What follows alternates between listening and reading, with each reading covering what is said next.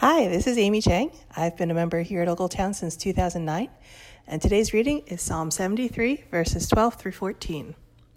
Behold, these are the wicked. Always at ease they increase in riches. All in vain have I kept my heart clean and washed my hands in innocence. For all the day long I have been stricken and rebuked every morning.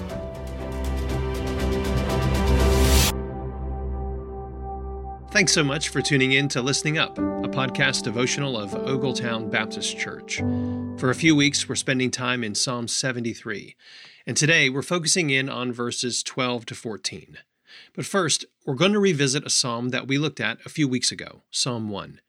Do you remember what Psalm 1, the introduction to the whole book of Psalms, says? It says that the people who delight and meditate on God's word are blessed. They're fruitful and stable like a tree that's well-watered and has deep roots. In contrast are the wicked. They're like chaff, light as air husks that just blow away. They've rejected God, and as a result, God has rejected them. That's Psalm 1.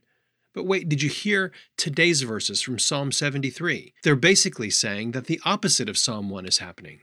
The wicked aren't like chaff, blown around and facing judgment. Instead, they're always free of cares and increasing in resources. And as for someone feeling judgment, in Psalm 73, that's not the wicked, but the righteous. The author, Asaph, says, I've kept my life devoted to God, inside, in his heart, and out, my hands. And what have I gotten in return? Affliction and correction. This isn't the way it's supposed to be. This isn't Psalm 1. This isn't right. So the solution that Asaph gets to comes up later in this psalm, and that's for later this week. But for now, let's take a step back and think about a few wider issues. First, notice how the whole book of Psalms works. Psalm 1, along with Psalm 2, set the tone, the keynote for the whole book. And they're very much like the book of Proverbs, where there are direct lines that can be drawn between doing good and getting good. If you're righteous, good will happen. God blesses. But if you're wicked, then bad happens. There's judgment. And often this is the way things turn out in actual life experiences. And for this, the book of Psalms has songs to sing, psalms of praise and thanksgiving to our God. There are about 50-something of these kinds of praise or thanksgiving songs in the book of Psalms. But when life doesn't turn out like Psalm 1 describes, when it's more like what our verses talk about today, where the wicked thrive and the righteous suffer, then the book of Psalms also provides songs of lament. God has given us words that help us approach Him with complaint when things are not right. The Psalms help us pray things like, Lord, where are you? Don't you see? How long will this go on? And there are about 60 of these kind of lament songs.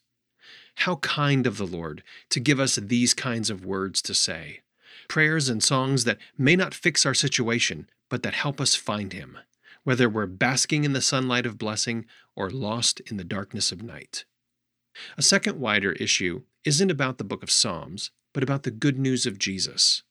Asaph will tell us more about how the Lord helped him work through his questions and doubts when evil seemed to thrive and he did not. But let's remember that when it comes to the logic beneath Asaph's questions and doubts, he was initially thinking in terms of this, that the one who does good will get good, and the one who does evil will get evil.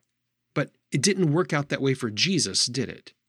If there was ever someone who did good, more and better good than anyone else in history, it was Jesus. He lived the perfect life. He did good and actually deserved to get good. But that's not what he experienced, was it? He did good, but got evil, suffering and shame and the death of a criminal. Why? So that those of us who have done evil don't have to get evil in return. For those who trust in Jesus as rescuer, it's no longer do evil, get evil. And it's not even do good, get good. But now life begins not with doing, but with getting. We start by receiving the free gift of Jesus and His mercy and forgiveness. So now for us, it's get good, do good. We trust Jesus to become a Christian, and then we do good as a Christian. So right now, if you're feeling the very real pain of seeing others thrive, even those who don't deserve it, while you face struggle after struggle, then first, give voice to your pain through the Psalms of lament. And second, remember that Jesus came and he experienced undeserved pain and sorrow and suffering with you and for you. So going back to our passage, Psalm 73, 12-14 says, "Behold, these are the wicked, always at ease. They increase in riches. All in vain have I kept my heart clean and washed my hands in innocence. For all the day long I've been stricken and rebuked every morning." Thanks so much for tuning in to Listening Up. If you or a member of your family would like to read the Bible verses at the start of each episode, just email me and we can set that up. I also want to encourage you to visit the OBC website for updates that you can find at ogletown.org/updates. Until next time, let's keep setting our minds on things above.